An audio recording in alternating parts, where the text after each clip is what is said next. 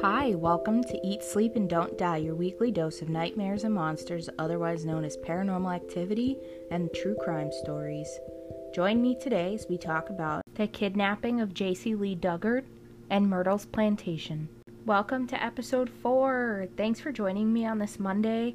I hope you all had a great weekend. I actually have a personal story for you guys.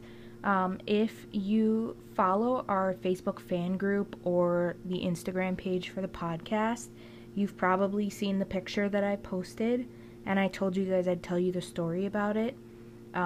If you haven't, go on to the Facebook group or the Instagram and check out the picture.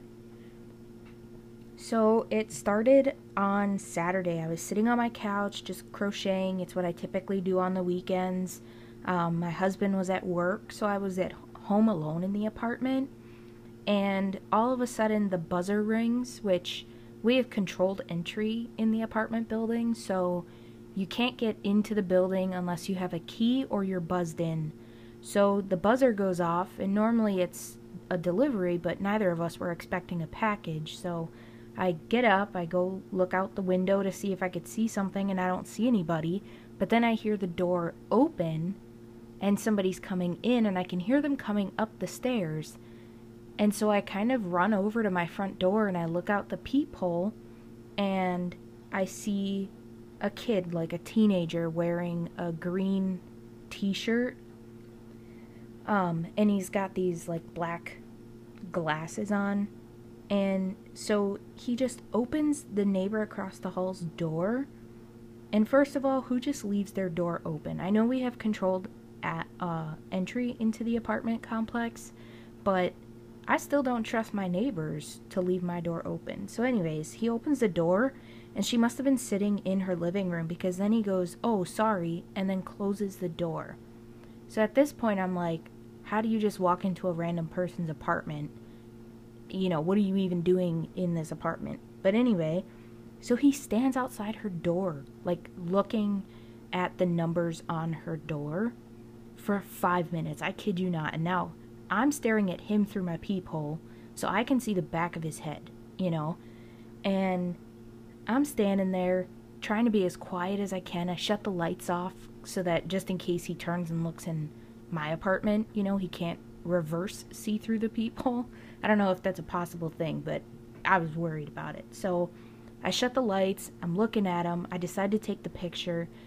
And he goes into this white bag he has, and he grabs something to drink. He takes a sip of it. He puts it back in his bag, and he's still standing there staring at the door. And then all of a sudden, I hear him say, "It's me, Seth." But nobody asked him who it was. So what the hell? Like, who is he talking to, you know? And so another, 2 minutes goes by after he says his name. And then he finally just leaves. Like, nobody says, "Hey, can you get out of the hallway?" Nobody comes in. Nobody, this 7-8 minute window, nobody walks through the hallway. Nobody comes in and out of their apartment. And so he just leaves. He gets on a bike and he rides away.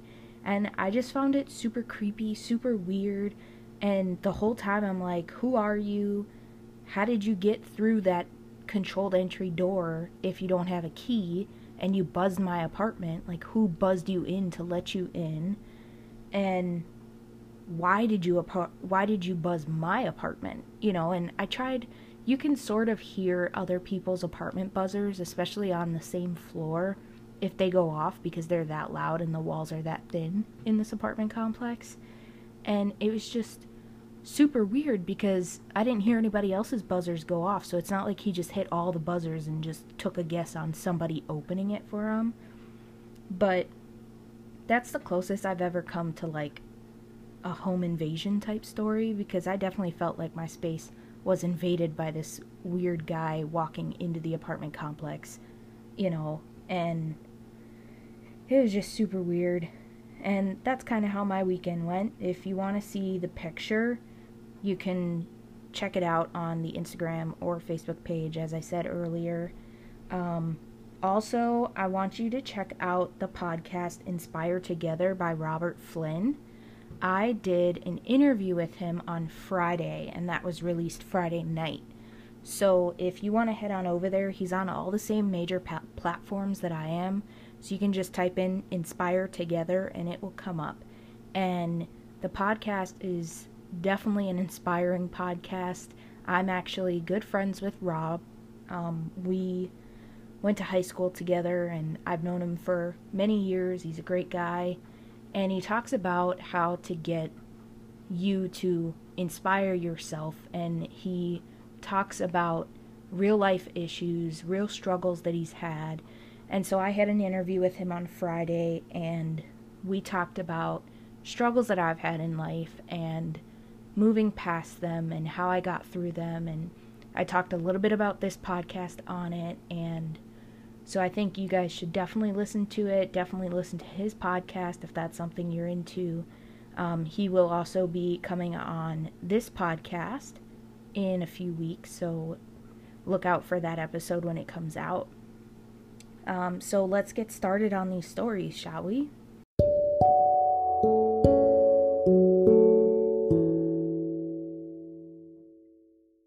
So our next story is about the abduction and captivity of J.C. Lee Duggard. And I do want to give you guys a trigger warning. This story is about a child abduction and sexual abuse of a minor. So if that is something that triggers you, please, by all means, skip ahead. I do not want you to feel any type of sadness, or if it brings up memories in your past, I don't want to do that. So please skip ahead if you can't handle this. But I'm going to get started now. So the Duggard family moved in September of 1990 from Arcadia, California to a rural town called Myers. They thought that this would be a safer community to raise their family in. And on June 10th, 1991, when JC was 11 years old, she left her house to walk up the hill to her bus stop. On her walk, a gray car approached her, and she figured that they would be asking her for directions, but instead the man in the driver's seat shocked her unconscious with a stun gun, and his wife threw JC in the car. The man's name was Philip Garrido, and his wife's name was Nancy. And Nancy held down JC in the car as they traveled 3 hours away to their home in Antosh, which was 120 miles away. And during this 3-hour journey, JC drifted in and out of consciousness, and all the while she was pleading with her captors that her parents could not afford a ransom if that's what they were kidnapping her for.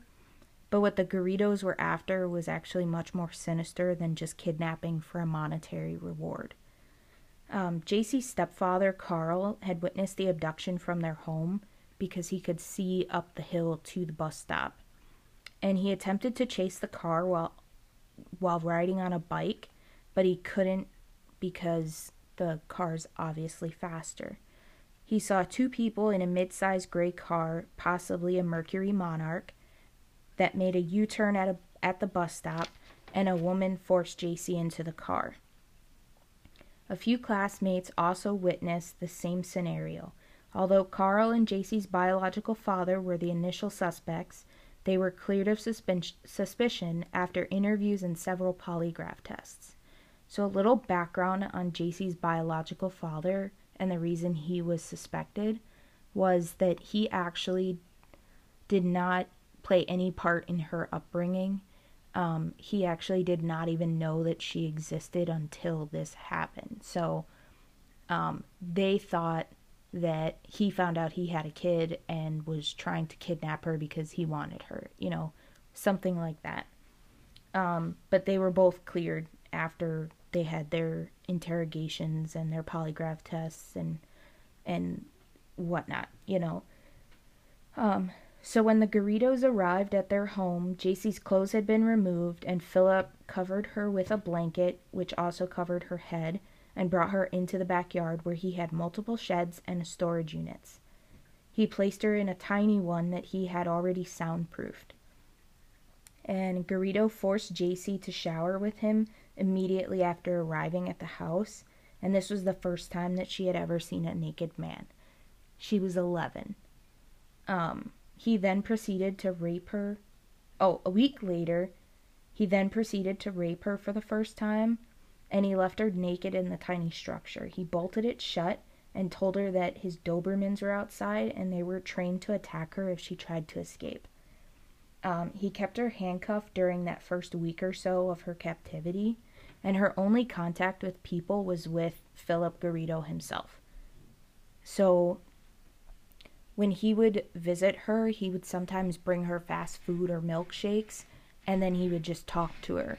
And in the room that she was kept, she had a bucket for a toilet, and at one point she was even provided a TV, but she couldn't watch the news because they didn't want her to see the public search for her because it was still so close to the abduction time.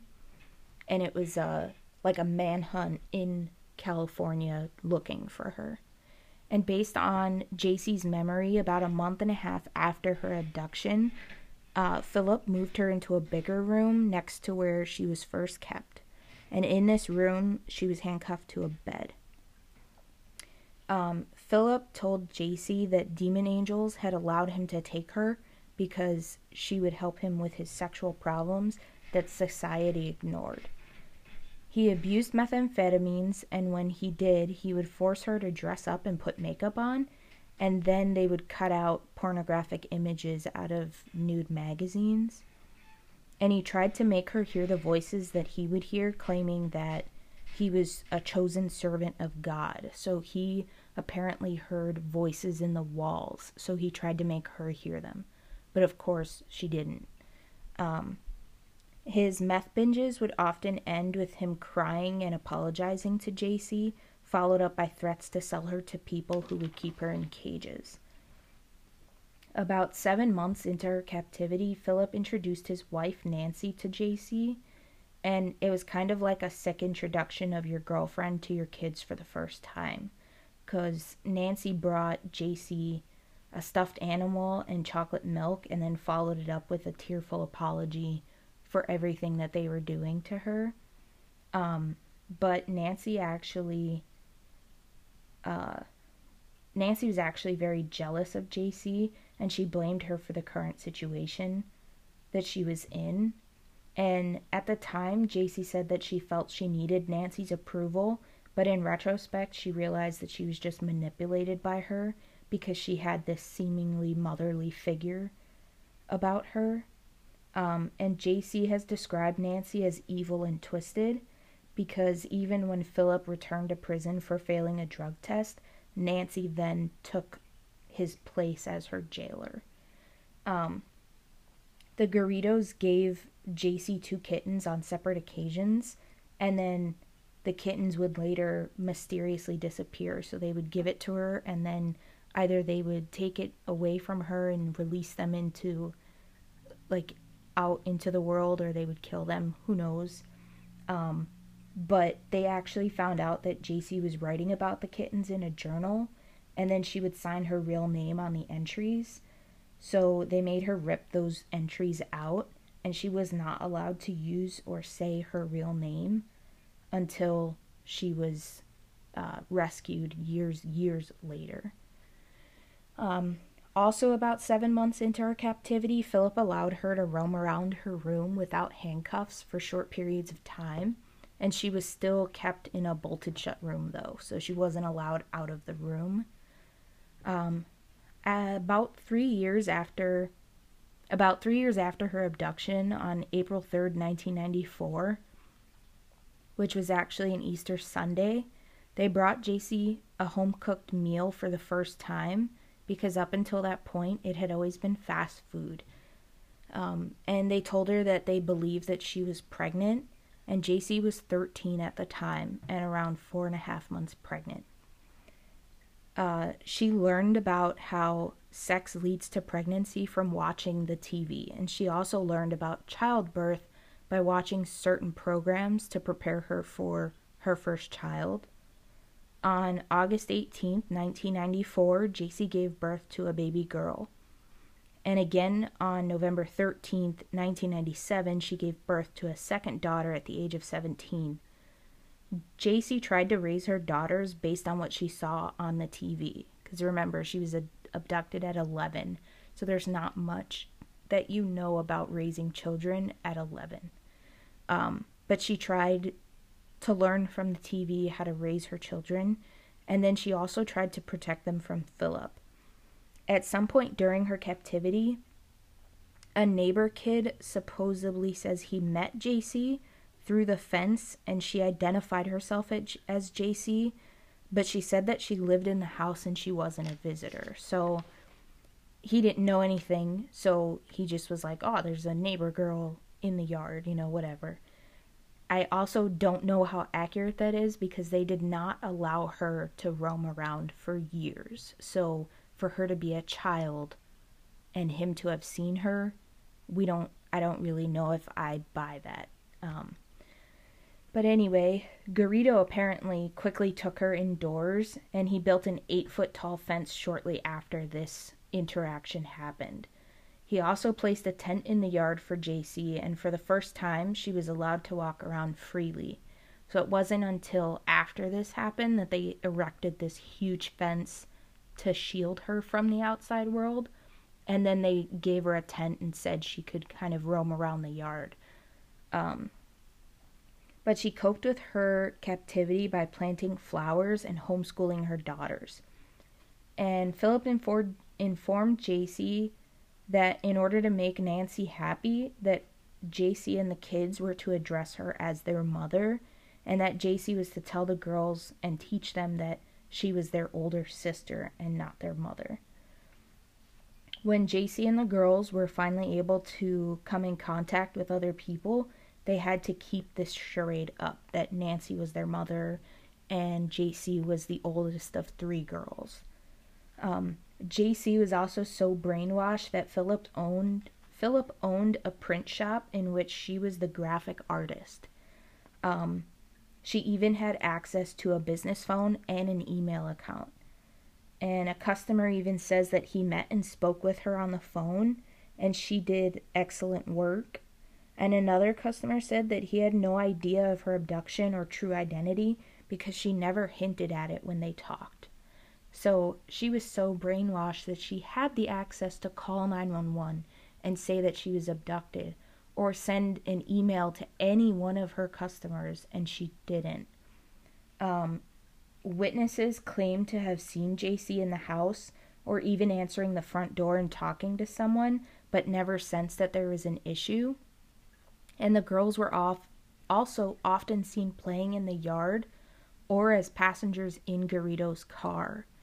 So in 2009, police had searched the Garrido home and saw no presence of JC or the girls, and they were being held, but they didn't know that they were being held in a second secluded backyard that was hidden by trees and a tarp.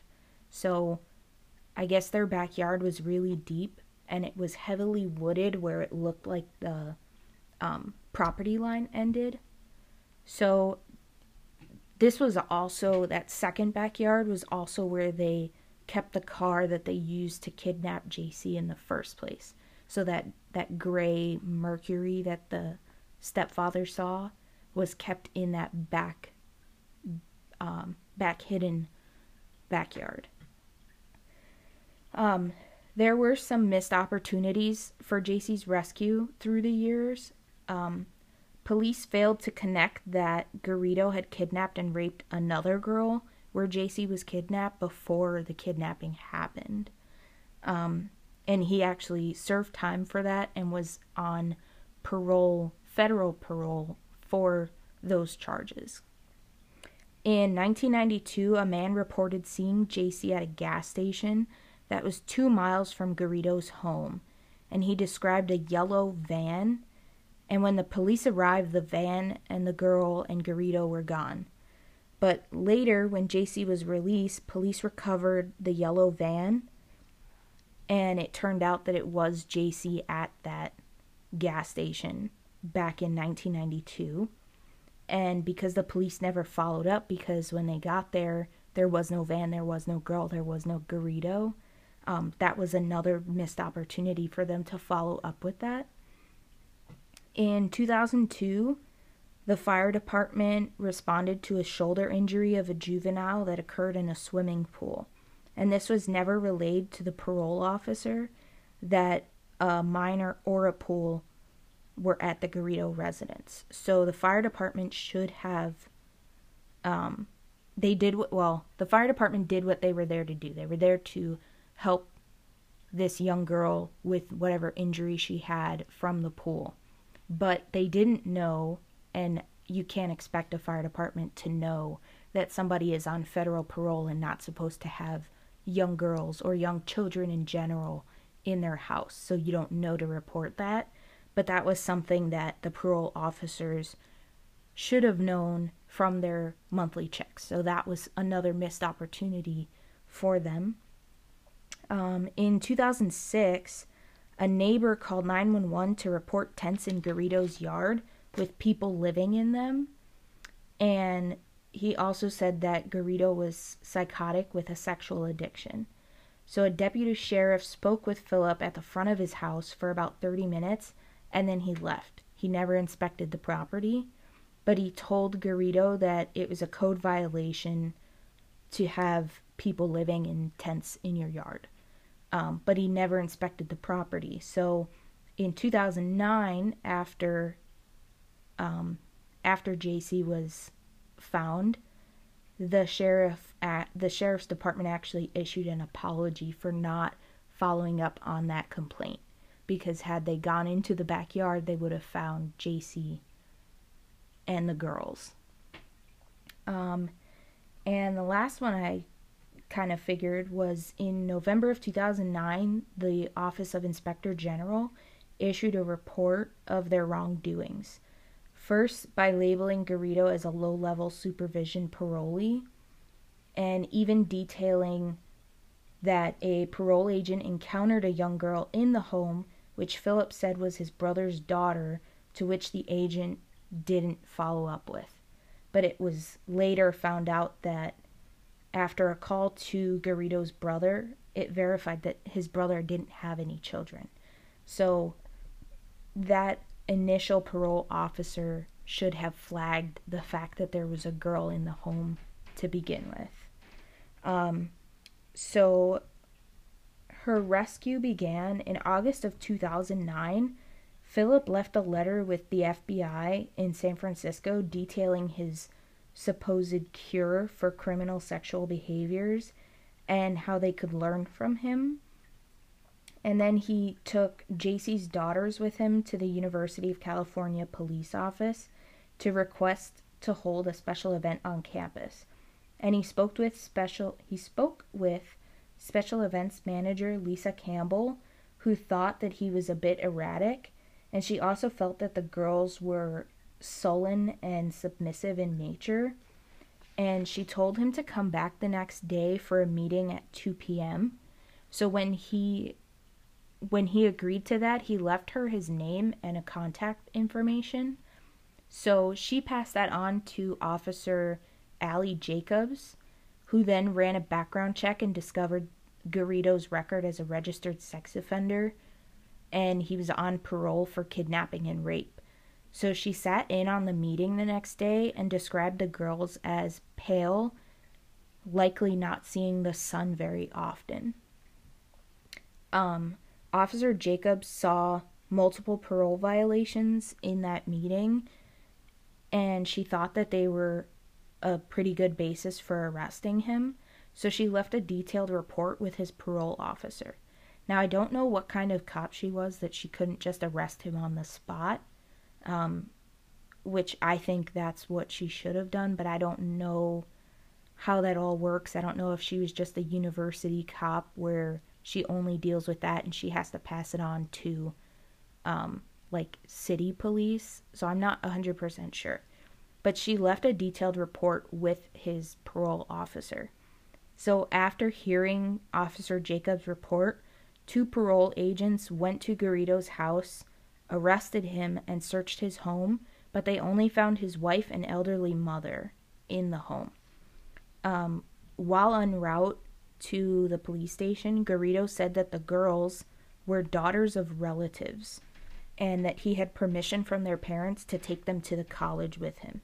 But months before, the parole officers had barred him from having any association with minors, and he was also not allowed to go more than a 25-mile radius from his home, which the college was outside that radius by 15 miles because it was 40 miles away from his house.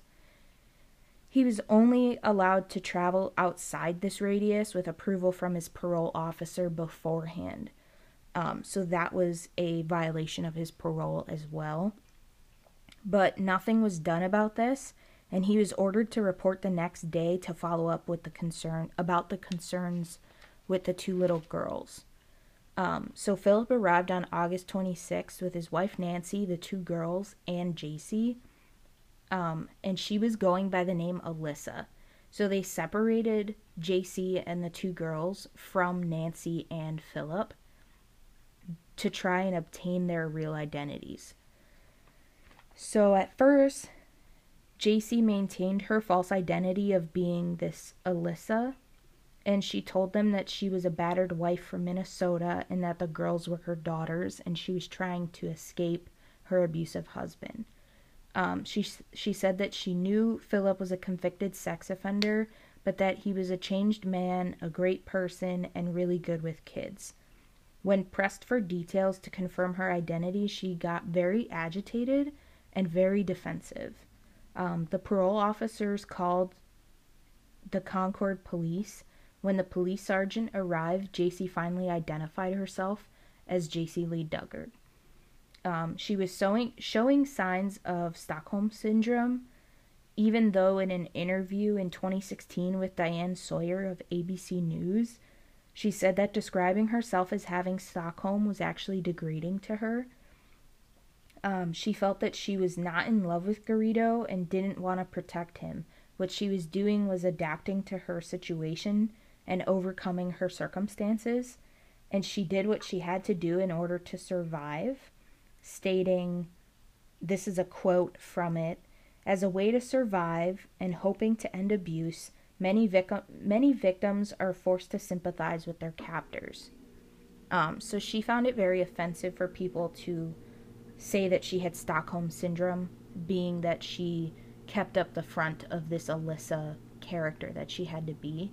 What she felt was she had to do that in order to survive. She felt if she lashed out at him or something like that and they had to go back to the house and he didn't get charged, that she would be paying the price later on. Or worse, her children would pay the price. So Garrido and his wife were placed under arrest. And on August 28, 2009, Philip and Nancy pleaded not guilty to charges, including kidnapping, rape, and false imprisonment. In February of 2011, Nancy's attorney said that they both made full confessions, and in early April 2011, they were supposed to plead guilty, but instead they both chose to plead not guilty. But then again, on April 28, 2011, they pleaded guilty to kidnapping and rape by force. Philip was sentenced to 431 years to life in prison, and Nancy received 36 years to life. Both of them will be eligible for parole in August of 2034. Hopefully, with Garrido's past, he does not get paroled because clearly he did it once, got paroled, and did it again, even worse. So hopefully he does not, and I hope Nancy doesn't either because this is just a terrible story to begin with. But various family members stated that JC and her daughters were healthy and the girls behaved just like normal kids would. JC's stepdad, Carl, said that JC had developed an emotional bond to Garrido and that the daughters even cried when learning of their father's arrest. JC's aunt said that the girls are clever, articulate, and very curious. To read JC's story as told by her, she has a book out. It's called A Stolen Life, a Memoir. You can get it on Kindle, you can get it on the Nook tablets, you can get it paperback, and I believe a hardcover version. So you can definitely get that and read the account she goes into a lot more detail about her captivity that I just don't have a heart to even say. She talks about multiple times being raped, the way that they abused her mentally and physically. She talks about the outings that they would bring her on, and it's very hard to read. I read the book. I cried pretty much the whole time. It's a very, very emotional book. And then to read about her life since this has all happened, since she was freed from her captivity, she has another book called Freedom, My Book of Firsts. And this focuses on her recovery and reintegration into the world. And then you can also try and look up her 2 interviews that she had with Diane Sawyer. The first one was released right before her first book came out, and then the second interview was released right before her second book came out. So, in the first one, she talks about her abuse, obviously, and in the second interview, she'll talk about her recovery since and what she's doing and stuff like that. For the privacy of her family, her daughters' names were never released to the public. And I believe she refers to them in her book by other names. So, and that's a very smart thing to do. So her kids, one of them is actually my age, so 26, and the other one is just 2-3 years younger. So they're my age, and I can't imagine if this story, even just me having to know it, but then the whole world knows my story. I'm glad that they chose to keep her children's names secret. So Jaycee actually also runs a nonprofit called JC, so it's JAY capital C, and it helps facilitate family reunification for trauma victims. It also aims to provide safe, secluded places for victims to recover, and it holds caregiver workshops, so people that have to care for someone who's gone through traumatic things such as what Jaycee went through. And it also focuses on animal-assisted therapies, which Jaycee herself turned to riding and caring and raising horses to help heal her trauma.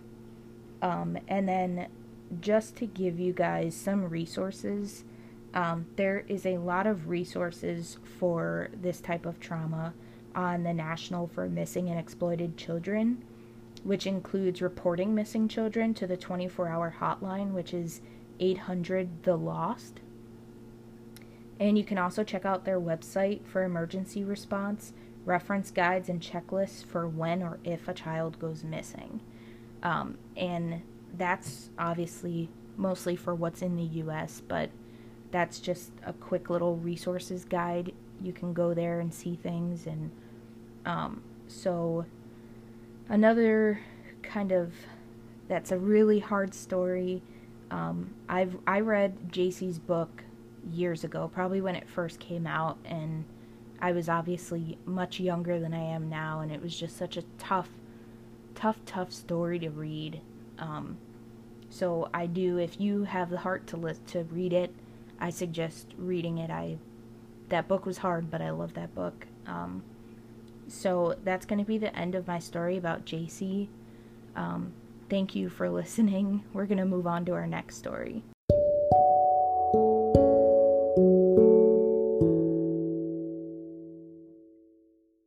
So our second story is about the Myrtles Plantation. The Myrtles Plantation was a pre-war plantation located in St. Francisville, Louisiana. And when I say it's pre-war, I mean it's pre-American Civil War. It was built in 1796 by General David Bradford, and it was originally called the Laurel Grove. And General Bradford was a successful lawyer and deputy attorney general from Pennsylvania. And he's infamous for his role in the Whiskey Rebellion, which was a tax protest against the government who was taxing like whiskey and rum. General Bradford lived in the home for many years alone until he was pardoned for his role in the Whiskey Rebellion, which then he went up to Pennsylvania and he got his wife and his kids. and he moved them down to the plantation from Pennsylvania. The house is supposedly built on a Native American burial ground, so we already know that this house is going to be haunted somehow, right? The home sits upon a hill facing the east. It was built in the Creole cottage style, which is seen in many Louisiana plantation houses of the 19th century. The original structure features 6 bays and 3 dormers on the roof, and in the 1850s the house was extended to the south and nearly doubled in size. The stained glass is original and hand-painted, which was patterned after the French cross to ward off evil. I wonder why they wanted to ward off evil, or felt like they needed to. It was probably because they built it on an ancient burial ground. But the main feature of the house is the veranda that stretches across the front of the house and the southern end of the house. The house features 22 rooms spread over 2 floors, and those rooms include identical ladies' and gentlemen's parlors, a formal dining room, a game room, 5 bedrooms with their own ensuite bathrooms. Interestingly enough about this house was the largest bedroom is the only one that was accessed by the main staircase that was in the entry hall of the house. The other 4 were separated by a common room, and they were accessed by a staircase that was in the rear of the house. So Bradford lived in this house with his kids until he died in 1808. His wife Elizabeth then ran it until 1817, when she turned management over to her son-in-law, Clark Woodruff, who was married to her daughter, Sarah Matilda. And Clark was actually one of Bradford's former law students. The Woodruffs had 3 children. Their names were Africa Gale, James, and Mary Octavia. And in 1823 and 1824, Sarah Matilda, Africa Gale, and James all died of yellow fever, like over those 2 years. And then Elizabeth Bradford died in 1831. So Clark and Mary Octavia ended up moving to Covington, Louisiana. And in 1834, he sold the plantation, the land, and the slaves to Ruffin Gray Sterling.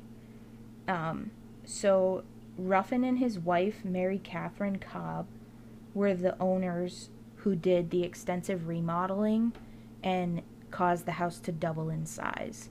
It was also during this time that the name was changed from Laurel Grove to the Myrtles, and that was due to the crepe myrtles that grew around the property.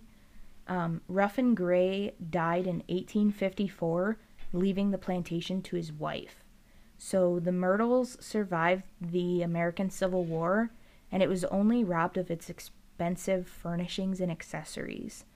In 1865, Mary Cobb hired her son-in-law, William Drew Winter, to help run the place, and he married her daughter, Sarah, and the couple had 6 children.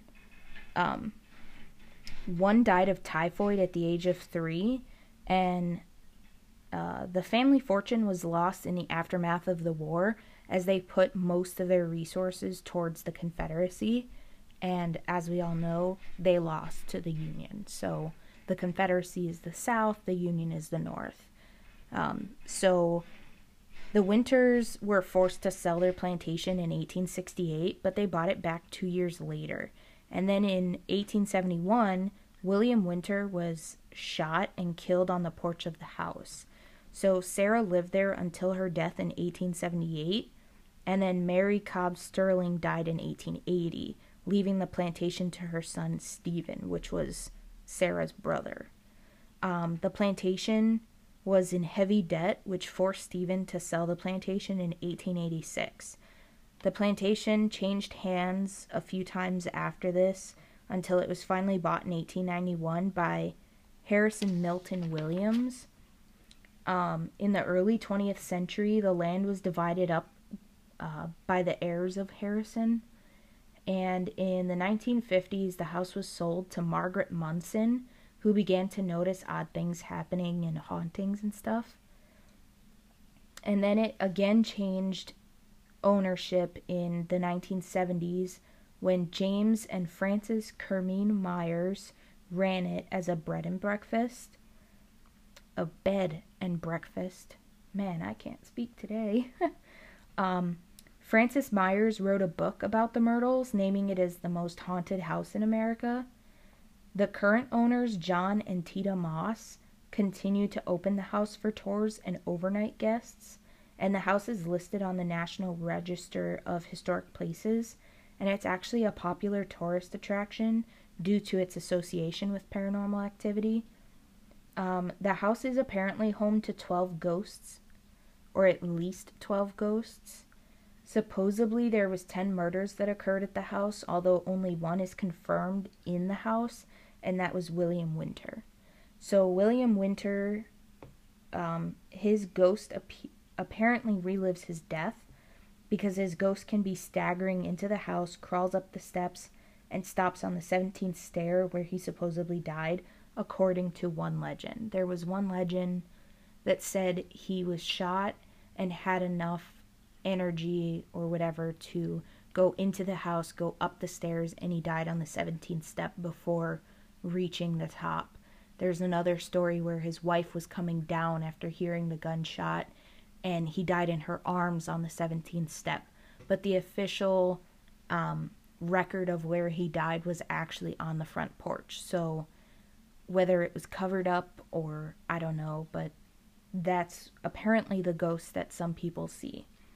One of the most well-known ghosts at the Myrtles is Chloe, and she was a slave owned by Clark and Sarah Woodruff.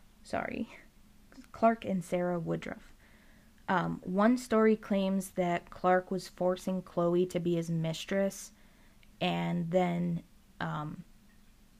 he kind of gave her up or something like that. Like he chose that she was getting too old, or he was done with her and went on and moved on to another one, or that he was caught by Sarah and so Sarah backlashed. Another story claims that she was listening in on Clark's business dealings, and after being caught by Clark or Sarah, that they cut off one of her ears, and then she was wearing a green turban to cover her missing ear. So supposedly because of that, Chloe baked a cake containing extract of oleander leaves, which is extremely poisonous. And there are various stories as to why she did this, whether it was revenge because they cut off her ear, or it was her redeeming herself by trying to play the hero and helping the family after they eat this poisonous cake. Nobody really knows. However, it backfired because only Sarah and her 2 daughters ate the cake, and they all died from poison. Chloe was then hanged by the other slaves and thrown into the Mississippi River to avoid punishment by Clark. Historical records do not support this story at all, as the Woodruffs did not own a slave named Chloe. They looked up different variations of the way of spelling Chloe, and it never shows up. And every single other slave that they owned, they had a record of them. So why would they have one that they don't have a record of, you know? So that's the one part where they say, you know, that's not true. The second one is Sarah and her daughters were not poisoned. She only had 2 daughters, and although one of them died, Mary Octavia survived into adulthood. So it might have been possible that Sarah, Africa, and James died from poisoning because they all died within 2 years of each other, but it doesn't support this story where it says Sarah and her 2 daughters ate the cake and died from poisoning. So that's another thing that's not factual about this story. But regardless of how factual the story is, people do claim to see a woman wearing a green turban in time period clothing that haunts the grounds. Some of the other ghosts include a ghost of a young Native American woman who supposedly is from the ancient burial ground, which we could have guessed that because you built it on ancient burial grounds. There's three more that are associated with each other. So it's three Civil War Union soldiers who apparently died in the house while ransacking it during the war. Supposedly, there's a blood stain in the doorway of the gentleman's parlor that cannot be cleaned, and cleaning companies have even tried to, but they can't get their mops to clean it, and they've tried scrubbing it, and they've tried different ways to clean it, and they just can't. That is a story that's also not, there's no evidence to support it because they don't have a record of 3 Union soldiers dying in the house or on those grounds. It's not to say that they didn't try to cover it up at some point, but they do see this blood stain that's the size of a person. So that's the story behind it. I don't know where that story originates from, though. The next one is that of a mirror in which Sarah Woodruff and 2 of her children have their spirits trapped in it. It's customary after death it was customary at the time to cover up mirrors after people's deaths because it said that these mirrors could trap their souls in them or their spirits. And apparently this one mirror was overlooked and it was never covered, and so it trapped their souls in it. So Sarah and her children can sometimes be seen in this mirror, and they'll even see sometimes handprints that are left on the mirror. And it's usually children's handprints.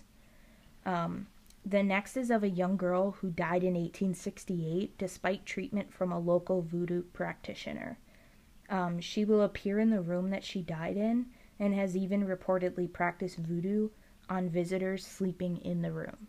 So I didn't get the name of the girl. I tried looking it up, but I couldn't figure it out.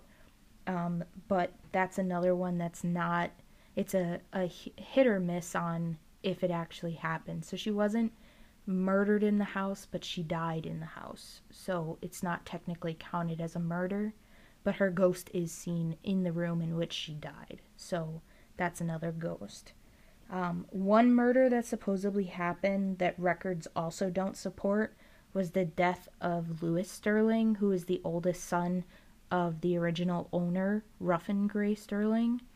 And he was said to be stabbed to death in the house due to gambling debts. That is not a fact because they say Louis Sterling died of, I think, yellow fever or something like that. So who knows if they just put that on the death record because they didn't want anyone to know that he was stabbed to death in the house or that he had gambling debts or whatever the issues were. Who knows? Things were covered up a lot back then. Another murder that was on record and also may be untrue was the death of a caretaker of the house in 1927 from an apparent robbery. There was no story of a caretaker that died. There was no records of the caretaker dying on the property or in the house. However, the only story that's similar to this is the death of Eddie Harrelson, who was the brother of a previous owner, and he was killed during a robbery, but he was in a small house on the property in the back, not in the main house. So this murder in the house was not technically in the main house, but it was on the property, it was on the grounds, and it did belong to the owners of the house. So they might have just misinterpreted the story along the way because it was a word of mouth story, and so that's kind of how that one's sort of supported.